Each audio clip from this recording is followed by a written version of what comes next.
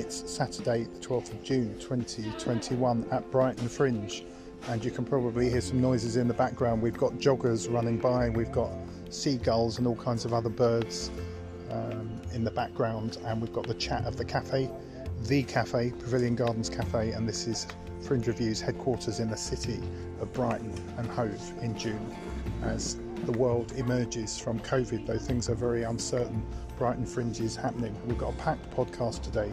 We're going to be chatting to Fringe Review Outstanding Theatre Award winner, and that was an award at Edinburgh Fringe, seems like a long time ago, 2019, and that's Elsa Couvreur and the Sensemaker, and that's at Rialto. And we're also going to catch up with Roger Kay.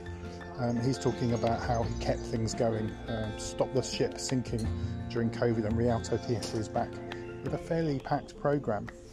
We're heading over to New Mexico. We talked to Penny Cole from Flying Solo, and she's talking about some wonderful folk music which you'll be able to catch throughout the month, called The Road Ahead. And then venue time again, as we talk to JD Henshaw from Sweet Venues. And you might not know that Sweet Venues is also a production company, and Heather Rose Andrews is playing she's playing both Dr. Jekyll and Mr. Hyde in a solo show there. Just to mention, Sensemaker is actually happening right now, so catch it before they're gone, back on tour again. And also we're going to catch up on a very unique piece of theatre, and I'm actually going to a watch party for this, because you can watch it online but you can also see it live. It's also at Rialto, called I Am Echoborg, which is not a new production, but it's gone before you know it, so make sure you catch it this Fringe as well. And Marie-Helene Boyd plays a performer who speaks the words in real time of an AI robot in live conversation with the audience. It doesn't come stranger and more eclectic than that.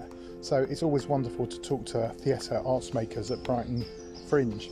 As I sit here, and we're waiting for Boris, and Boris is the blackbird that delivers a hello every morning, and is nothing like Boris Johnson, I have to say, with great relief. So enjoy this podcast, and if you're in Brighton or nearby, there's indoor, there's outdoor, there's online theatre, all kinds of performance, comedy, cabaret, and I'm glad it's back, but I'm also still worried. And worried is uncool at the moment, because we've worried ourselves to death, but we've worried ourselves to life too. Here I am, alive, and maybe that's because I worry. Have a great Fringe. Fringe Review's headquarters, known as my garden shed. I'm actually sitting outside, and my seagull arts interns have just come back from dive bombing the Spiegel tent, and we're actually here with JD Henshaw and Heather Rose Andrews. Now, JD, tell us about Sweet Venues, because people don't really know what Sweet Venues is unless you're really into the Fringe world. So we've certainly got some new people emerging out of lockdown looking for something to do. So tell us about Sweet Venues, and also even people that know Sweet Venues may not know there's something called Sweet Productions. Yeah, that's a fair point. Sweet Venues is the set of venues that I'm very gloriously happy to be artistic director of. We produce work in Edinburgh, Brighton and Dundee as our mainstays, and we have year-round base in Brighton and Dundee, which is really exciting, as well as doing pop-up theatres across Edinburgh for its Fringe. And that pop-up stuff that you're doing at Brighton is, you literally can take conference rooms, offices, spaces that year-round would not be Fringe spaces, and you turn them into Fringe spaces. You literally artistically bring them to life. How do you do that? With an awful lot of sweat and largely stupidity, I think. That's the political answer. Give me your secrets, JD. My secrets. That when I got into theatre, I never knew it was so much about load bear of scaffold and electrical PowerPoints. I think that's the secrets. No, you know what? You go into a space, and I guess I've now just got a bit of an odd way of looking at them.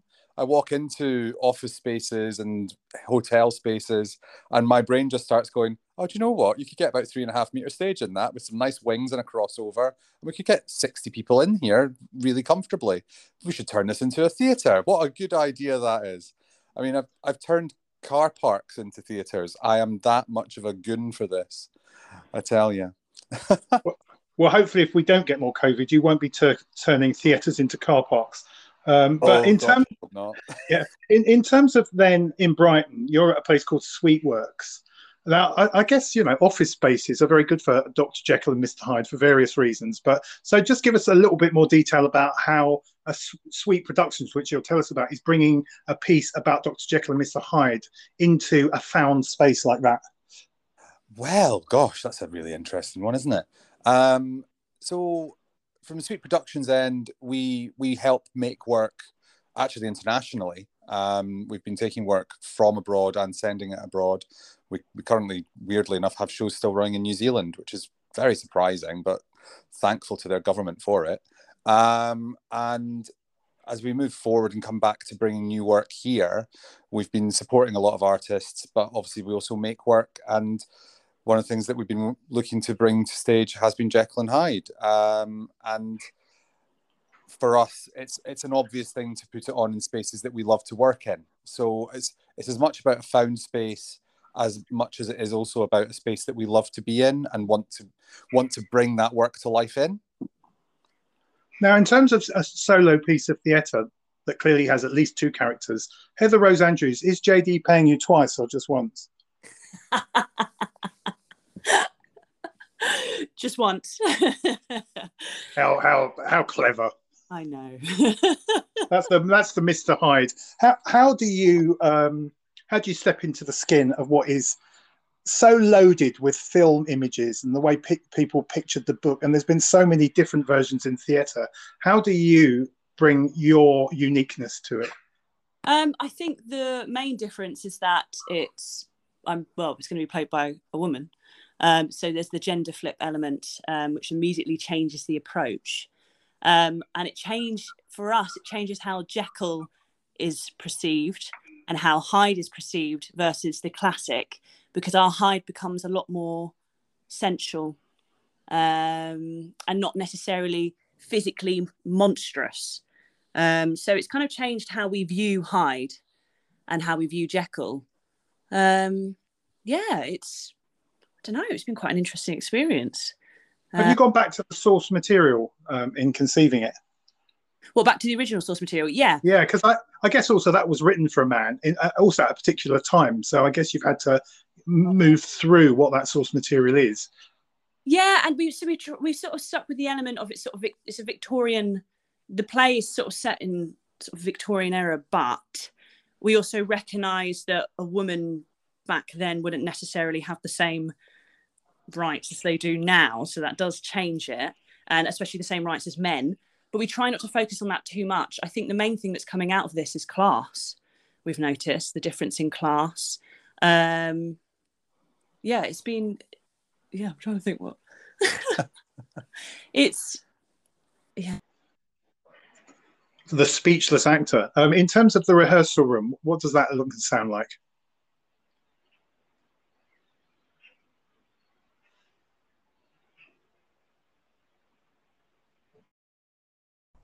And I love that. I love it when artists storm out of an interview because you've asked them something and you don't know it's controversial, but clearly he stormed off at me saying he brought venues to life. But of course he didn't. We had the internet going down, as it actually did yesterday, where around the world the BBC and everybody went down, and it was to do with a glitch. And of course that could happen any time. The whole world could go down because somebody pressed the wrong button. So we got straight back to JD and to Heather Rose, and we carried on the interview.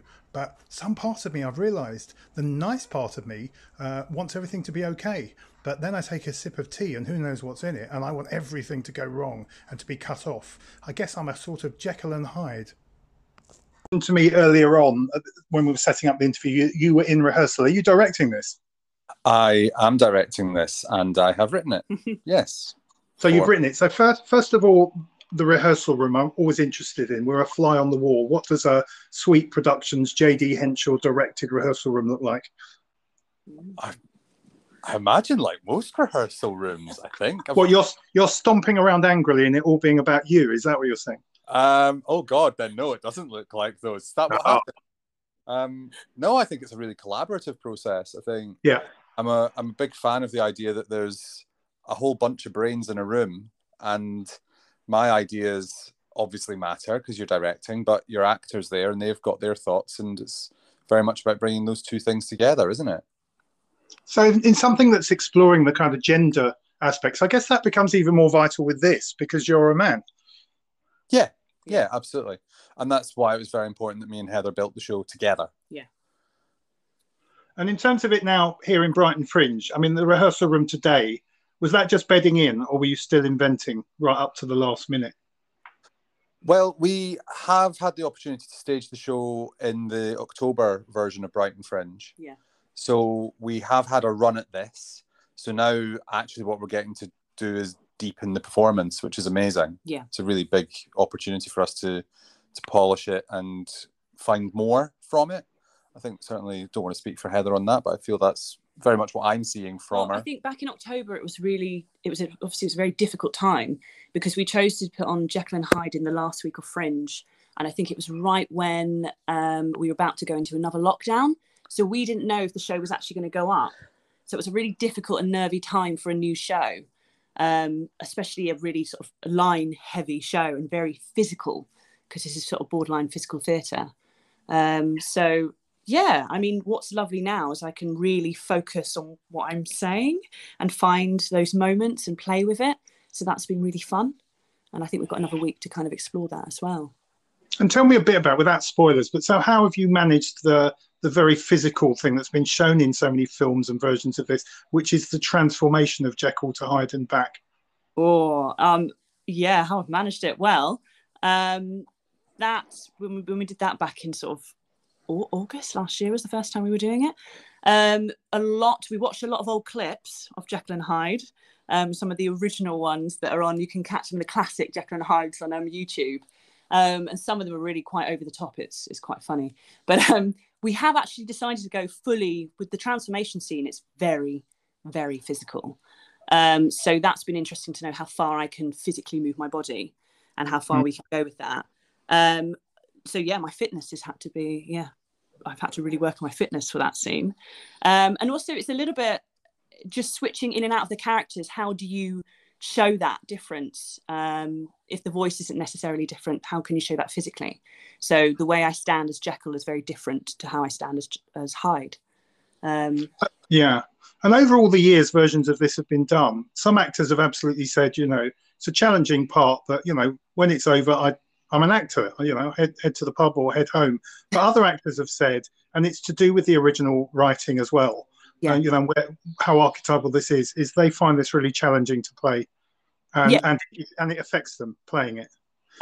So I absolutely agree with that. I think for me, Jekyll and Hyde is probably one of the most challenging things I've done. I think, and I realised that in October because I actually, from the performing it, got quite unwell towards the end because of just the physical nature of the piece, and also it's quite emotional. I mean, our Hyde goes through being quite childlike to exploring, eating a strawberry for the first time, to crushing someone's jaw because they realise they're really strong. So it's quite emotional. So I think it's both got the physical and the emotional element, which can be quite draining. So I think Jekyll and Hyde for me is going to be something that's quite difficult to just go to the pub afterwards. It sort of sticks with me. So it'd be interesting if we ever took it to Edinburgh and I had to do it every day for 40 days or something. Everyone's saying now, if ever I took it to Edinburgh, with all sorts of uncertainty of our times. And JD, in terms of the fact that this is in a unique year, something I've noticed is friends of mine who are very, very cautious and careful and responsible with COVID, before the first dose and all of that, first vaccine, once they've been twice vaccinated, they're becoming quite horrific, and they are the ones with the vaccine passport. And suddenly they've changed their entire view. Putting it on now is what Dr. Jekyll takes, the AstraZeneca virus vaccine. I think as we develop... and I guess what I'm really asking is, this is a unique time. So how much is what's going on in the world influencing how you guys are directing it? Are you setting this in a world that is absolutely separate from this, or are you noticing it influencing you? Yeah, I think it's very safe to say that whilst this is a sort of Victoriana science horror world that we're in, it is period. There's a great deal in there about just how far your authority and class can just allow you to say whatever you like and get away with it. Mm. There is definite politics sitting in the heart of this, and I think the longer that we went at creating the show, the more we realised it was going to reflect very much a world where just keep telling bigger lies, and just make sure that everybody believes that you tell the truth, even if they don't. I also think it's quite relevant to now because the whole piece is about change, and not just change physically between the characters, but change in society. So actually, I think with the pandemic, I think it's going to have a slightly different. I think it will look. I'll be intrigued what people think about it. Finally, JD, the wider thing coming back to suite venues again. Just a few highlights of what people can see at Brighton Fringe at your wonderful spaces. Oh gosh, that's the Sophie's Choice bit, isn't it? Where you have to start picking your darlings. Without any meaningful listing in the sense of I love all of them. What have we got? This week we've got the absolutely fantastic fiction romance, and we've got Quintessence, which apparently Fringe Review rather liked back in 2019. And that's Emily Carding, and she's unique. I can happily say whatever she's doing, you need to go and check her out.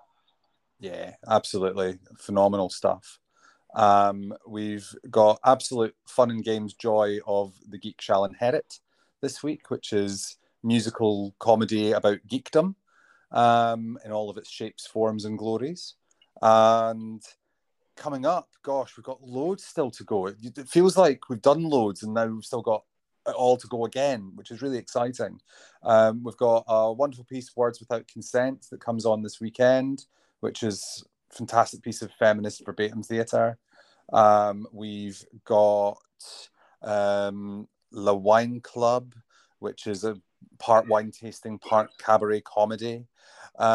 We've got Eureka Kotani with their new work in progress, and she's put on a bunch of shows with us in the past in Brighton. So we've got comedy, theatre, cabaret, just little bits of everything. It's proper Fringe programme. I think that's really what's wonderful about it.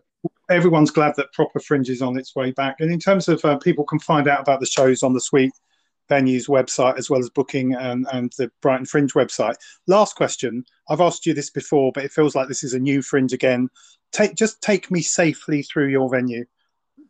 As an audience member arriving? Yeah, people worrying, going, well, can you go indoors? And there's a lot of indoor theatre. So just kind of, probably the right word, reassure us.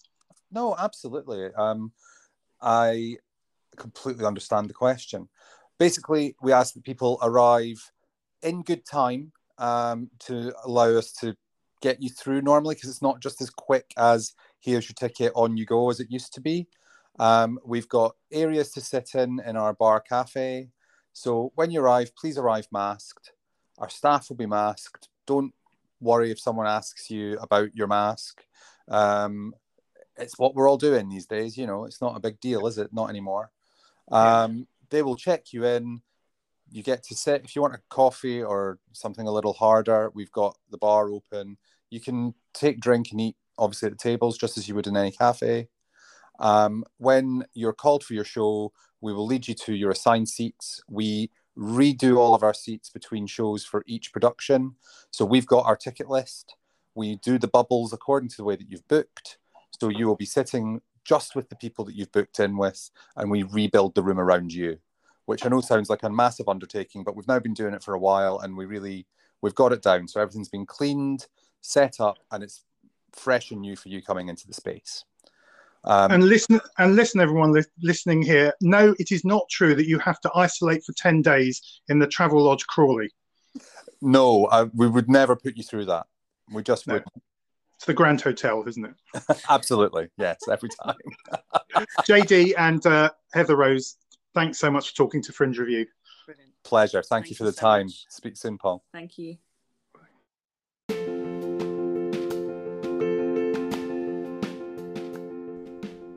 And from the surprise that a solo show playing the classic characters of Dr. Jekyll and Mr. Hyde is part of Suite Productions, and if you had only thought that Suite Venues was venues that you would find in other parts of the country, well, it was here in Brighton, it is here in Brighton, and it's here making theatre too. Now, our next interview was a show that we found at the Edinburgh Fringe in 2019. Seems such a long time ago. As I think I've said before, Edinburgh Fringe 2019. Will it be back this year? Apparently announcements are going to be made. But we found this show, the Sensemaker, very unique, and you can read Nick Collette's review on Fringe Review of it. And I will say no more about it, but you can hear about it from the performer. And then you can hear also, probably in that, about how work gets made that is not the usual kind of work. And that's what we look for with Fringe Review. We don't want work to be unique just for the sake of it. But we stumbled upon this, and actually I saw this. I was invited to see it from somebody who we're going to talk to in the interview straight after this. The Sensemaker is playing at Rialto Theatre, and that was Roger Kay, who is from Rialto Theatre and was up there looking for work to bring down, and said that we had to go and see it. So I went, our reviewer went, and to cut a long story short, lots of touring later, it's now here at Brighton Fringe at the Rialto Theatre.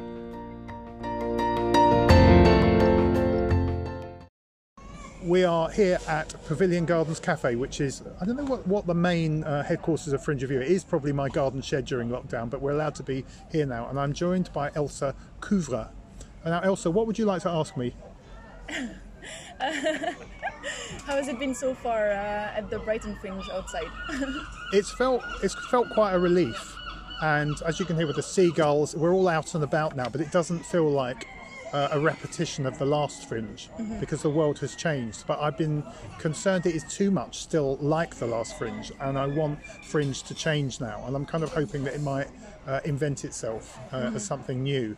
Arriving in the UK then, you know, you've had to self-isolate as a Fringe Review award winner. What have been your impressions literally of just having to come out and perform again? Well, actually, the last time I performed in the UK was in March 2020, which is, that does ring a bell because it was right before the time stopped. And like to be back now and to perform the exact same show after everything that happened, like I'm really excited about it because I didn't change anything about the show, but the world changed and gave, I think, this show a slightly different meaning. So I'm like excited to see what people will take from it. Is there ever a moment in the show when either you as a performer or you as the person behind the performer wants to refuse? Well, I think my character wants to refuse, but me as a person, I'm actually really enjoying it because I enjoy making people uncomfortable.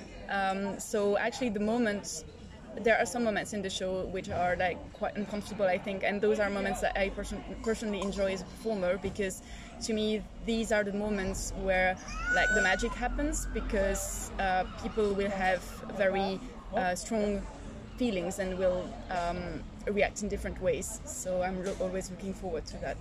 And again, this might beamuse audience members, but hopefully because they'll go along and see the show. So have you ever in the rehearsal room, you know, just improvised it where you don't answer the phone?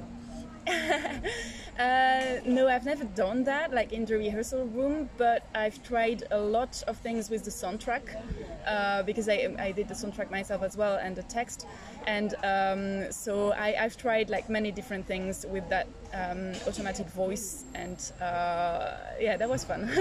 And I guess one of the insights some people have had from COVID that we're already beginning to have in the world of social media and complete lack of privacy, you know, and how I've always found it interesting that in the world of the internet, that when you make a decision, it's called the submit button, which kind of means surrender, of course, is that given all of that, we are all naked now, we are all vulnerable. Yes, and not only that, but also to travel to the UK, I had to like fill in a form and to have a test, and then to do like several tests when I arrived, and I couldn't prevent myself from thinking about like the bureaucracy part of my show that's getting slightly more real now with what's happened, and I don't really know what to think about it. Like I just hope that not too many parts of the show become more real. So yeah. We also, I mean, the philosophy around the idea of like the multiverse, all different universes that exist at the same time. The you now that I'm talking to, compared to the you who existed in the moments before this show was even imagined. How do those two people compare? Oh, That's a good question. I think we're probably pretty much the same, but I think that the person who created this show and who is now here has toured in many different countries and has had like many different experiences, and that what makes me different now. But I suppose personality-wise, I'm like the same. But are you left in any way resolved from doing this show, or has it created more questions for you? I think it's both answered questions and created more questions, but what I loved about doing this show in different places is like connecting with the people afterwards and see also what they got from the show and like talk about it. And I think sometimes I like rediscover my show from what people tell me about it. And I guess people wait behind, don't they, to have conversations with you about it because of the nature of it? Yeah, sometimes they do. It depends on where I perform it, because sometimes it's not like in Edinburgh, like everything went really fast, so people just like rush to another show after seeing my show. But in different places, yeah, sometimes people want to wait after and to talk about it. And actually, when I will perform the show in Geneva in November, hopefully, I have one of the nights where I plan to have like a discussion after the show to actually to be able to talk about it with the audience. Now, listen, audience for this podcast, there is no way I'm telling you anything about this show. Other than we don't recommend that often, but we certainly recommend with Outstanding Theatre Awards. So are you going to be one of those people that says, oh, I wish I'd seen that, but I've missed it? Why did we give you an award? Well, I think you know better. Yeah, that's a humble, cliched answer. Come on, tell me why. It's won more than one award. What's great about it? What's great about it? Well, I'm really subjective about that because, of course, I made this show, so I like it. I think probably what's appealing about this show is that you can relate to it in many different ways. So I've heard people telling me that my show was about many different things, depending on their personal situation or their life experience. And I think that's like it goes from a very mundane situation and then develops into something, and people will take different, will interpret that in different ways. We didn't only give this award to you, the physical performer. We gave it to the soundtrack, the soundscape. Yeah, the soundtrack. Well, I don't know. I sometimes I wonder who is this woman who recorded, who did this voice. But yeah, I guess the soundtrack is the text of the show, like the script. So it's kind of weird because I don't talk during the show, but the soundtrack talks a lot. It does, but just into the technique of this, it's about timing, of course, that soundtrack, and it's about the way that the sound occurs on the stage in relation to where you are, particularly your interaction with it. Yeah. How was that made? Well, I tried many different things, but yeah, I'm all about timing. Also, like I created other shows that are more dance shows, and I'm really always about timing. Like I have the music first in my mind, and then I create the movements. And it was the same here. I really think that the comedy comes from timing. Like half a second too late or half a second too soon, and it will not have the same effect.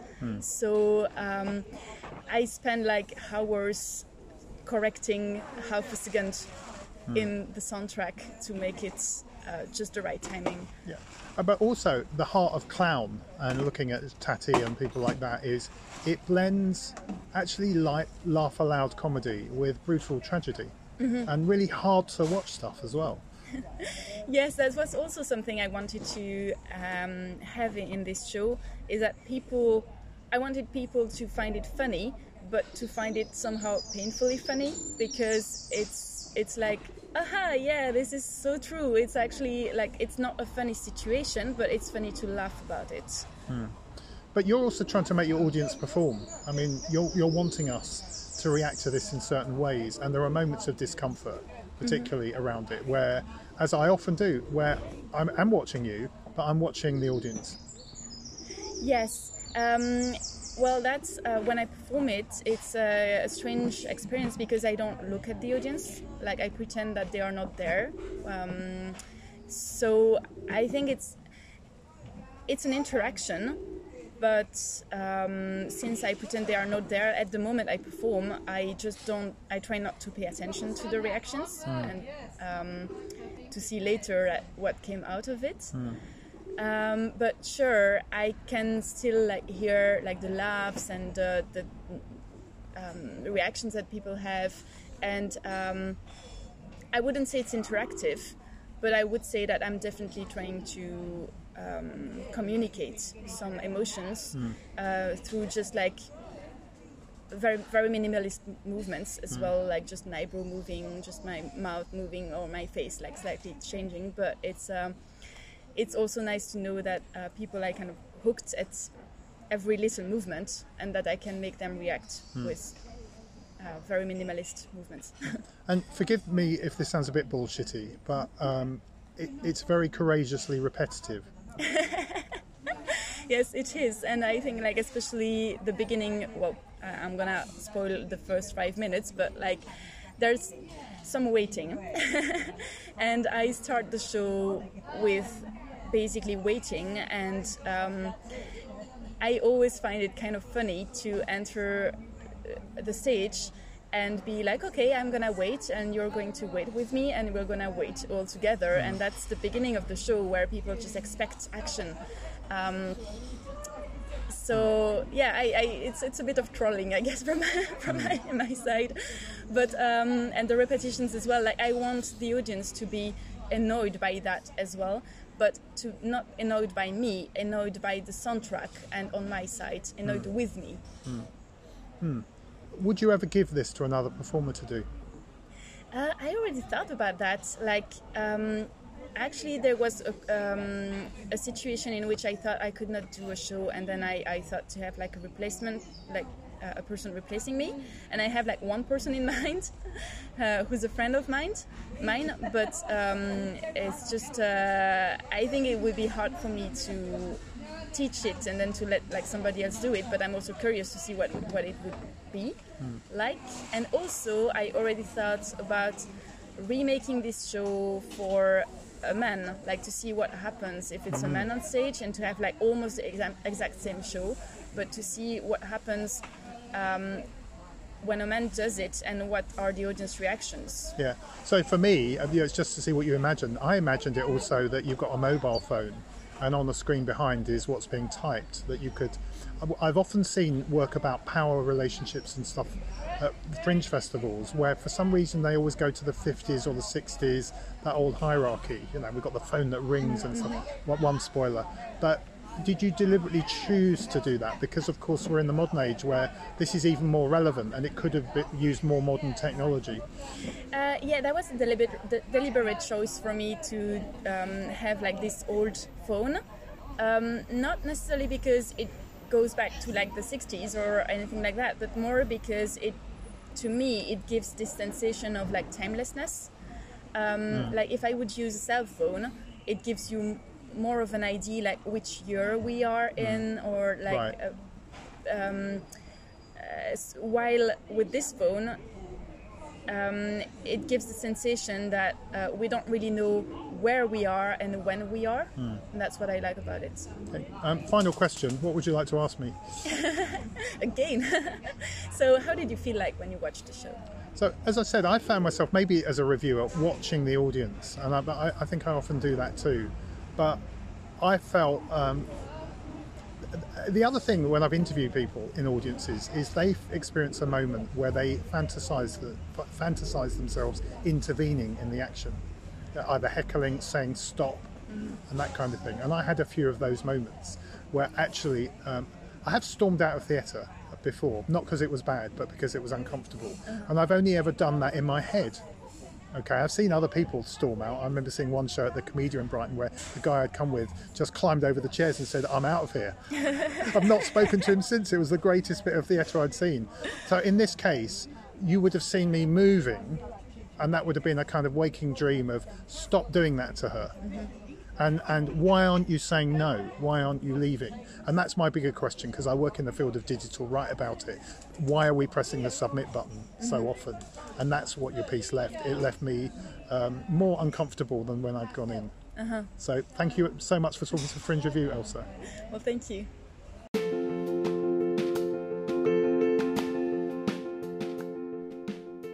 Now, Roger Kay is Rialto Theatre and had a vision to turn a space that's been a nightclub. I remember when I first came to Brighton, it was a student nightclub and has been a theatre performance venue for a few years under Roger's and his colleagues and his team's leadership. And as he'll tell you, he nearly shut down during lockdown, and he kept things going much to his own, risk. But risks pay off, and they're back and struggling back to reality with a fairly decent programme of all kinds of stuff at the Brighton Fringe. And so Roger, who found the Sensemaker, has also discovered lots of other work over the years, and I suggest you check the programme out and hear now Roger's unique vision for the place and what happened in lockdown, what happened as we unlock.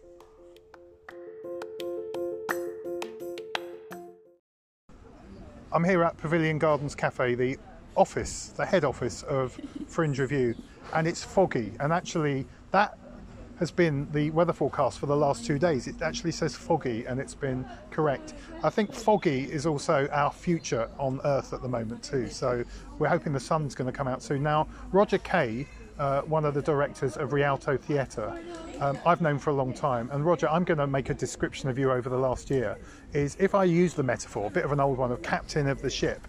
As the ship's been sinking, along with everyone else's ships during lockdown, I kept seeing, the ship's getting lower and closer to the waterline before it sinks. And there you are, now standing on the funnel with a flag that's the only bit left, bailing out enough water. But people don't know this, but you have literally put yourself on the line and kept this thing going long enough for the moment we've now got, which is still foggy, which is a fringe festival here in Brighton with social distancing, but you have reopened. Yes, we have, and Paul, it was not easy, and quite honestly, in other parts of this year, I doubted that we would open, but we found a way. Thanks so much for talking to Fringe Review, the shortest interview, no, not really.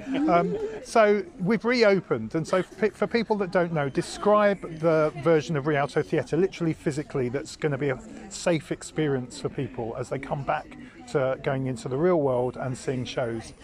Well, we've adhered to the government guidance on COVID. We are half capacity.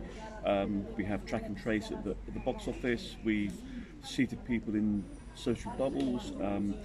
Anyone that wants to drink in the bar has to be seated. They can't be standing up. When the bar's full, it's full, and we can't have any more people in the bar. So there's not loads of people moving around, and the social bubble means that if you booked with three or four of your friends, you know who's booked and you can seat them together. Indeed, yeah.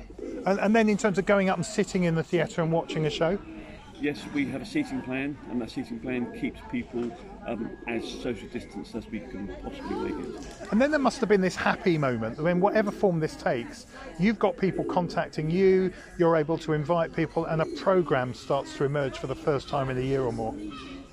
Yeah, so we rolled over a number of shows that were supposed to appear in 2020, and we've had some late entries as well. And the sheer joy of actually saying we are open again, it's very hard to describe. Apart from the extra grey hair, are you okay? The first weekend, I'm not going to lie, was tough. We weren't prepared for the social distancing, and we had to change the way that we did things very rapidly. But yeah, I'm fine now. Yeah, and in terms of not prepared for it, it's not that the theatre's not safe. I've heard people that have been there, a lot of other venues too, they've said they feel completely safe coming to see a show. But just don't go for a poo halfway through the show, is that right? I mean, that's generally quite good advice anyway, isn't it? I don't know, I like a poo, but if the show's not good, I take a copy of Private Eye, you know, and a bar of chocolates. Well, hopefully that doesn't happen at our place because we've got such a fabulous programme. Yeah, now give us a few highlights of that. Well, I'll start with the award winner from Edinburgh from 2019, the Sensemaker, which opens tonight, Friday 11th of June. Yeah, she's actually sitting at the table here as well. We've just interviewed her.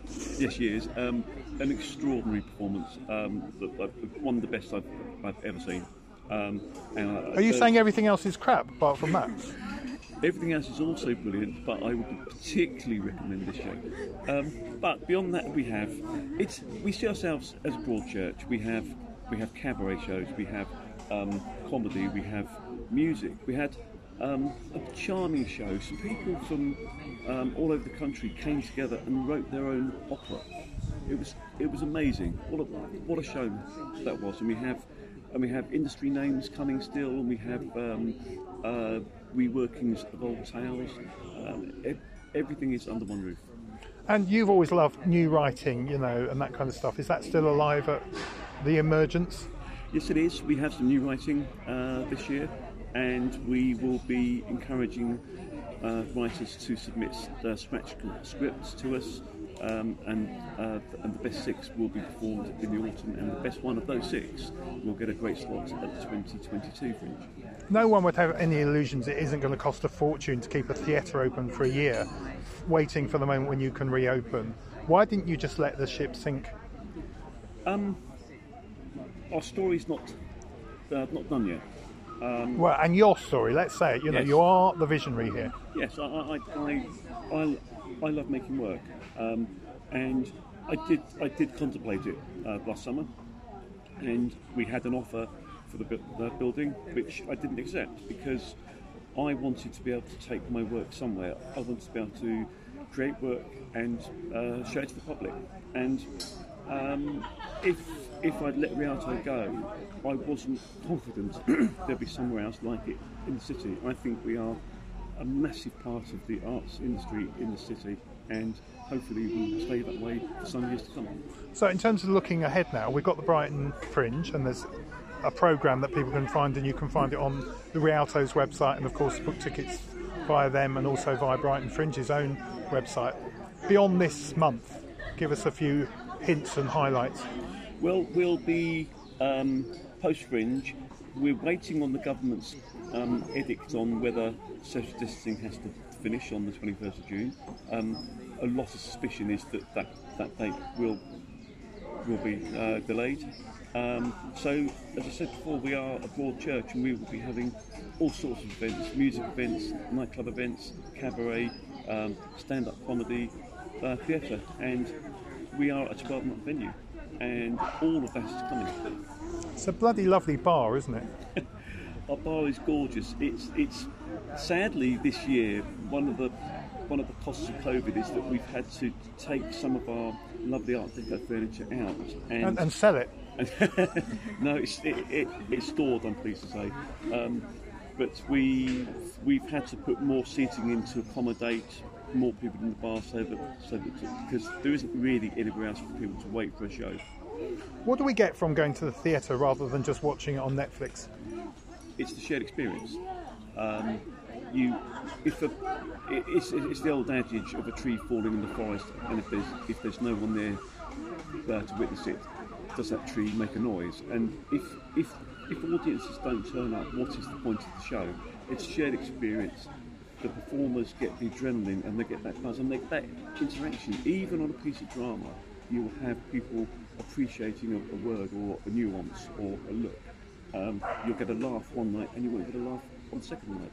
Every show's individual. Something I've loved, and I can't give you the complete answer, is when I've seen stuff at Rialto, church-like, it's got a huge ceiling, goes right up, you know, and curves in. And yet I've seen some of the most intimate work there. What do you think that quality is? It's an intimate space. It is architecturally very interesting as a building, but you can draw the audience in very easily. Well, if the performer is able to do that. Final question, and in terms of, because we haven't mentioned them, you're a theatre maker. Pretty Villain Productions. So just give us a quick update on the work that you actually make rather than just host. We have produced something like 25 shows over the years now. In some cases it's the classic tales such as Glengarry, Glen Ross, or we did The First Cloud by David Hare this year, wrote, we've done before, and in some cases it's the new writing and new work, and we have guest directors come in as well. We like to see ourselves as a company that give opportunities to people. The pure spirit of Fringe is sitting next to me here. Thanks, Roger. Thanks, Paul.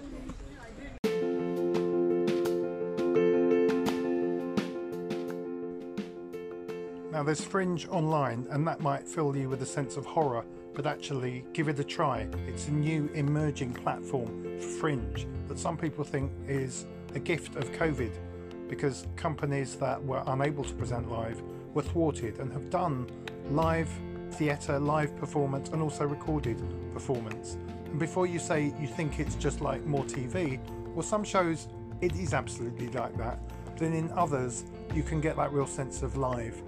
And in this particular case, Penny Cole from Flying Solo is telling us about the road ahead, and that's a chance for you to start to experience a concert that is really digging deep into the folk traditions, particularly around New Mexico. She tells us about the show, and certainly when we need our spirits lifting, but also when we want to dive deep. And if you haven't experienced that kind of folk music before, then the road ahead sounds like something well worth seeing, and I certainly intend to give that a good look and a good listen. So here's Penny talking about the performers, talking about the show, talking about the music that's very unique.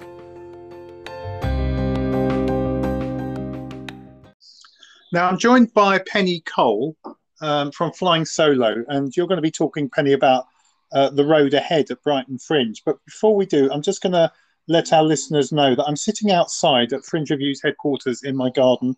You may hear seagulls. You may hear the wind is up here in Brighton too. Where are you, Penny, at the moment? I'm actually in the foothills of the Rocky Mountains just outside of Denver, Colorado. And I do want to ask you, it's a very British thing, but what's the weather like over there? Hot. We've been really hot this week. So up into the 90 degrees, which I have no clue how to translate that. 90 Fahrenheit. So. Wow. Well, it's probably hot. Tell us about the road ahead. The Road Ahead is a really lovely concert put together by a folk duo, an American folk duo called Glorietta Pines. And Glorietta Pines is based in New Mexico, actually. And they're starting their journey as a duo at this point in time. Lindsay Taylor and Brian Nelson are the two musicians. Brian is the songwriter and composer, and Lindsay is runs a lot of the business for the duo, but she's also a vocalist and violinist and also plays the mandolin. And so the concert, The Road Ahead, is very much influenced, the music is very much influenced by where they live in the American Southwest. They talk about some of the New Mexican, New Mexico is called the land of enchantment. And it really is a very, northern New Mexico is a magical place. And that is imbued in their music, which is really lovely, but it's also got these wonderful traditional American folk roots. So, which of course go back to British folk roots and Celtic music. So you'll hear things that sound really familiar, but yet have a pretty new twist to them. And also, folk music in different countries in the world was once uncool. It's become very cool for current generations. I hope so. I mean, it was definitely cool back in the day, in the 60s and 70s, and it's starting to have a bit of a resurgence again. And especially the roots, Americana roots, I think, are having a bit of a renaissance. And that translates in, the transatlantic concerts that have been happening in Scotland for the last number of years blend like Scottish and UK folk musicians and traditional musicians and American folk and traditional musicians. So how do we get to see this at Brighton Fringe? Well, we are online this year because of COVID and all of those other things. So you just need to go to Brighton Fringe and the road ahead, the music concert, and click to buy your ticket. And as soon as you have your ticket, then you can listen to that concert anytime you want, up and through till the end of the Fringe on June 27th. So how would you like people to be in their room when they watch this? I ask that question a lot of performers, theatre and everything. How do you want me to be? Am I on a sofa? Am I going to go into the garden? We've got some Wi-Fi. What's the best way to see it? The music is inspiring yet gentle, and I see it as a real sort of break from the clutter of our world, sort of all of that extra noise. So I love to listen to it sitting on a sofa, maybe with a glass of wine or a beverage of your choice, and allow the music to take you away. And they're also charming, lovely human beings. So they'll tell you about the music, and they're very engaging. And the concert was filmed in the Sangre de Cristo Mountains up in a meadow, and it's absolutely glorious, beautiful scenery. Yeah, and so we're going to eat some food too. Give me some New Mexican hints at what we should eat. I don't know if you can get New Mexico in Brighton, or I mean, you can get Mexican, I know, all over the UK. Yeah, no, we're going to find some New Mexico. So what should we cook up? Well, green chili is the base of the food of just about all of New Mexican cooking. And it doesn't have to be hot, or it can be, depends on what your tolerance is. And a good bowl of just rich green chili stew would be wonderful with this. And I don't want you to give too much away, but so what's the music in terms of the instruments that they're playing as well? What we're going to see, we're going to hear? Brian principally plays the guitar. He has two different guitars that you'll hear, one a traditional guitar, and one is a tenor guitar, which has a really interesting tone, and they talk a little bit about that. And then you'll also hear Lindsay on fiddle and mandolin, and then they both sing, and the harmonies are just really beautiful. They're very tight, they're very appropriate and lovely to the music. And in terms of a personal question, but what is it you particularly love about it? I love the gentleness, I think. And I love the thoughtfulness.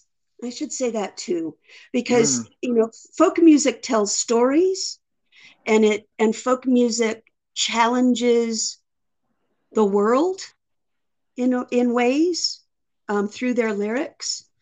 And the songs have a wonderful thoughtfulness to them that I think is quite special. And I think you've named a paradox, isn't it? The world at the moment, we need both of those things. We need challenge, but we need gentle too. Right. Yep.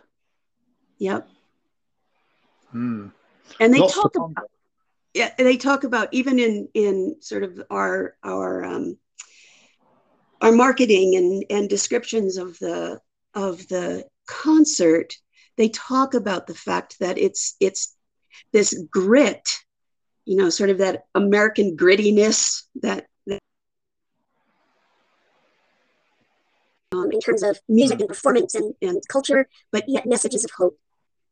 And that's really what the artists are seeking to impart through the concert. And also, I asked them to do they'll talk a little bit about this in the concert. I asked them to actually title the concert, which isn't something musicians usually do. They'll title a tour or something like that. But it made them think about how they were curating their songs, what they were putting together. And they really tapped into what is the road ahead? How do we move forward? So the songs are loosely connected around that sort of theme of how are we navigating the world. Penny, thank you so much for talking to Fringe Review. Oh, you're very welcome. Thank you so much for having me.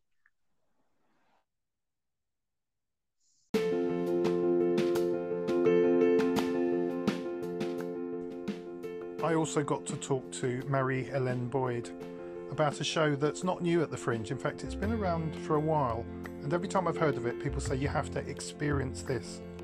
And when you hear that with Fringe performance, Fringe theatre, and not just you have to see this, it suggests something else is going on. And at this Fringe, you can see I Am Echoborg at Rialto Theatre and be in the theatre itself and have a live experience.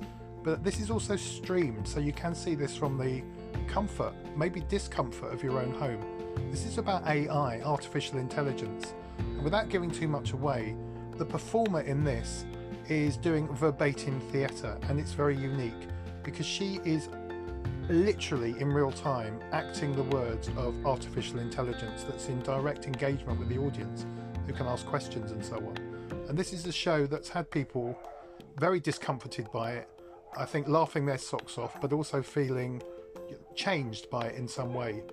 And you might hear some dogs in the background as I'm here in the garden shed, because this is not about a comfort zone, as I'm in my comfort zone right now. And it raises all kinds of questions about, as we begin to already, and sometimes we don't know, we are engaging with AI, we're in conversations with chatbots, and where's that going, and what does our future look like? And I Am Echoborg is all about that.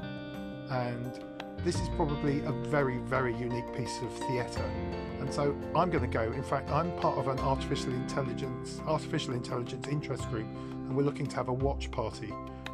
And so a watch party at Brighton Fringe sounds fun to me, but it also, knowing the subject here and something I'm interested in, I'm not sure that the future of artificial intelligence is by default all good, in fact quite the opposite.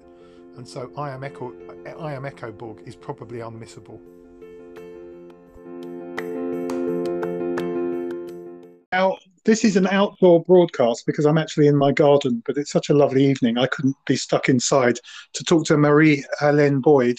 Marie, tell us what you're up to creatively coming up in one of the largest festivals in the world. Thank you for having me on. Well, on the 17th of June, we are bringing I Am Echoborg for one night only at Brighton Fringe at Rialto Theatre. The event, and we're planning to stream for those who are not feeling comfortable yet to still mingle with people, obviously because of COVID. And so yeah, we're bringing I Am Echoborg. It's an interactive theatre piece. Basically, it's an hour long. It's AI versus machines. So the play about the conversation. What is the best possible outcome between humans and intelligent machines? Now, as well as being a theatre maker myself and involved in Fringe Review, I'm actually a member of an AI interest group based in the UK. And I happened to mention your show, and someone said, "Oh yes, I saw that on a webinar. It was unique. It was incredible." I don't want you to spoil the experience for people, but so let's just unpack this a bit. First of all, as an art maker, as an artist, how did you get into this?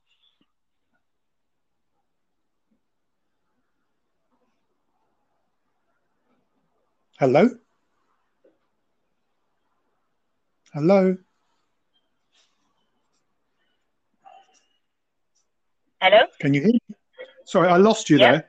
And this is what happens in the internet world. So I was just asking, how did you get into this whole area as a theatre maker? Yeah.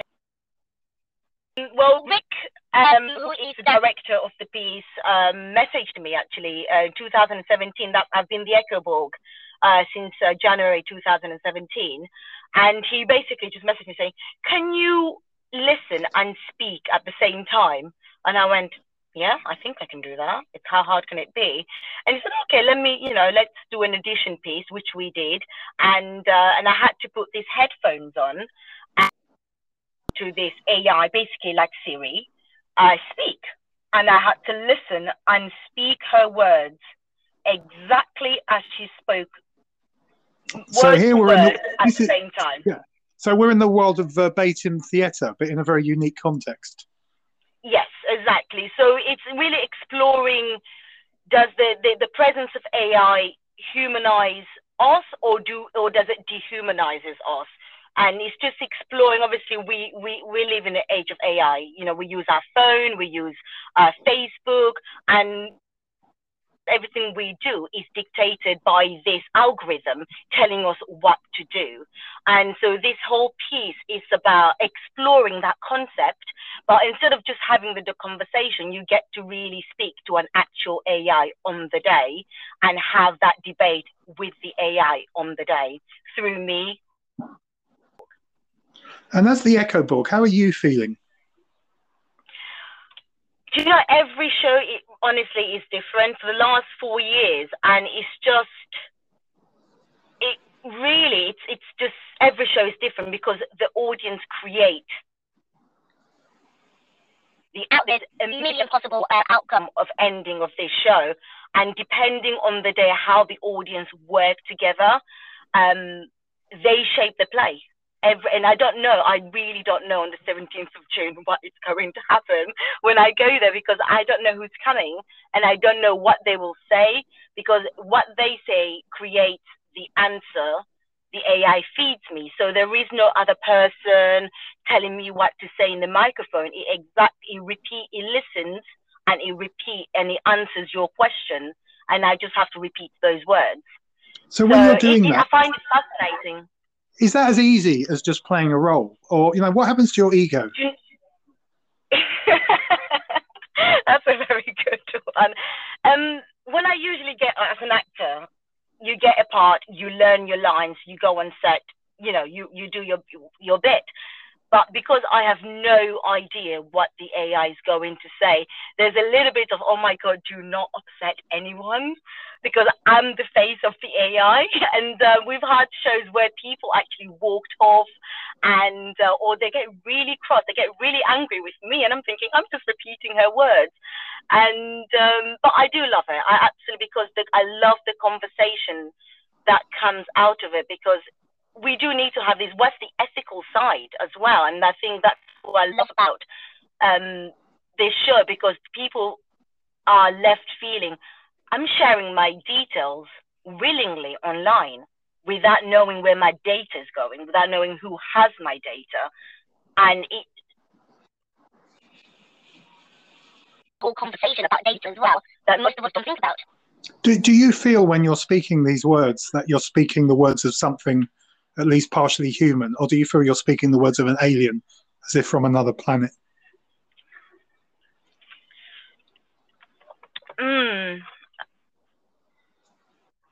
I think I've become the Echoborg that have developed this friendship with the AI, this almost trusting, and it's weird because it's a machine. But if I sit down as Marie, the Echoborg takes over, and Marie-Helene is no longer there, if that makes sense. I'm method trained, and that's what, as a method trained actress, you become the character, and yeah, no longer exists. And the moment I sit and takes over,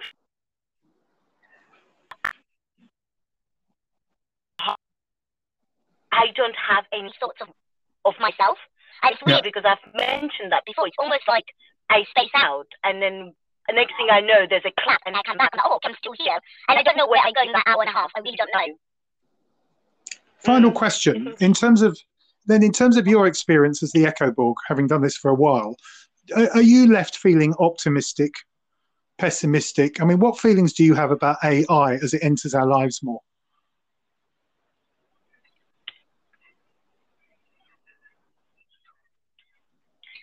I think we've come too far to go back, and, we all rely on AI every day. I mean, I can't drive anywhere without my sat nav, even though part of me knows the road, but I need my sat nav just to be secured in myself. Or I have, we have Siri, and we've come too far to not live in the age of AI.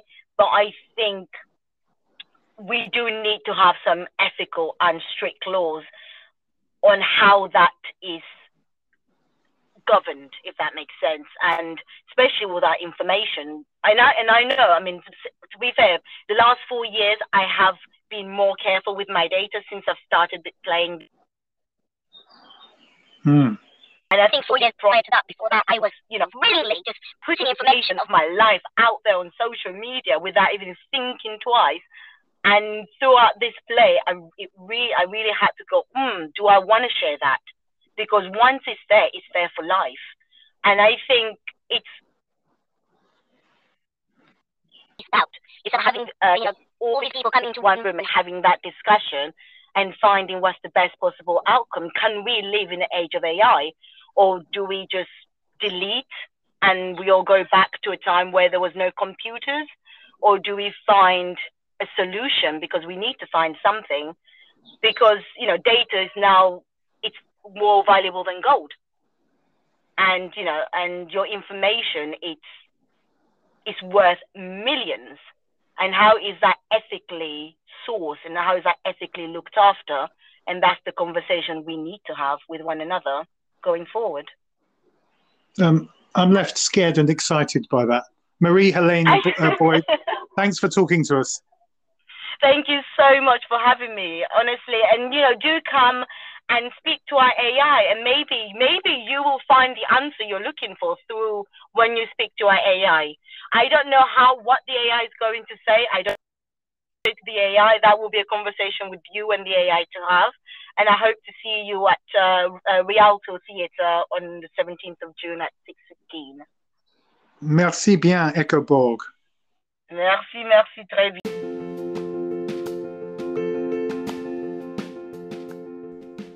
Now, here in the world of podcasting, the world where everyone's podcasting, we've decided not to tightly edit, not because we're lazy, but we want to capture the spirit of being out and about and recording things as they happen. And the nature of the internet means sometimes that goes down, sometimes we're cut off, sometimes we say hello, because the other person's disappeared. And that's the nature now of live content, particularly until apparently we get something called 6G or even 7G, and whether that's good, I don't know. But once again, it's been inspiring, and for me a bit discomforting in these strange times to be talking to theatre makers literally climbing out, a bit like in one of those horror zombie movies, climbing out from the rooms through drain lids, and then you can see them looking around again and seeing that the world is still there, but there's a sort of twilight around it too. We're in uncertain times, but Fringe is happening, and the people that I've spoken to are the people making it happen and creating the opportunity for you to climb away from the TV sets, if that's what you've been doing, and go and encounter some live work, but also offering some live work from houses that you do not need to leave. And whether that genre is going to survive or grow, it was always their digital performance, I do not know. But certainly at Brighton Fringe, we're talking a lot of live work, but we're also talking about, I'd say, a lot of online live work too that I haven't really experienced before. But that's the internet, so apologies if a few people have cut out, but the conversation continues. And to round off, I was out and about again at Brighton Fringe.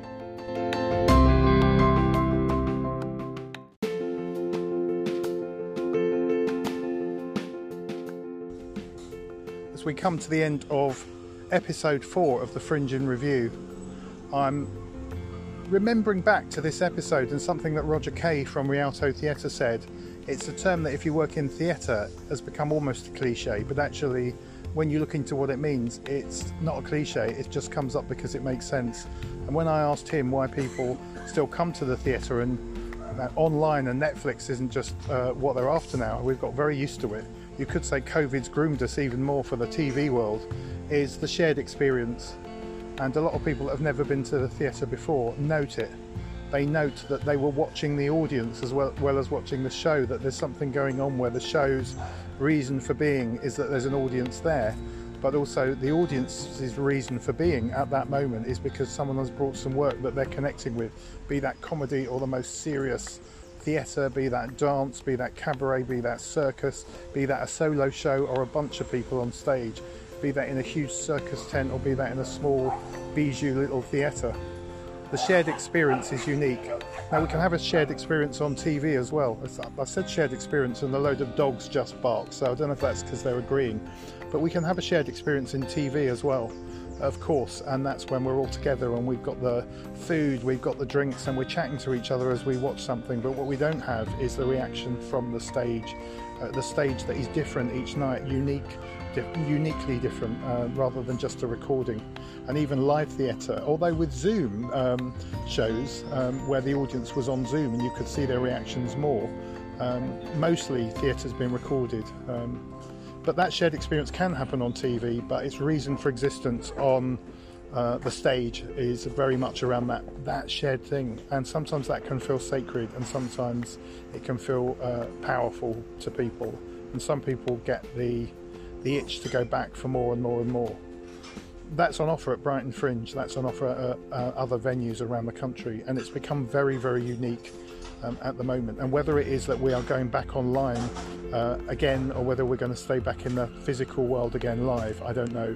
But certainly you're invited to a shared experience at this Brighton Fringe. It sounds like I'm advertising, I partly am, but also it's because we've been locked down for so much. There's nothing quite like a bit of shared experience of live theatre.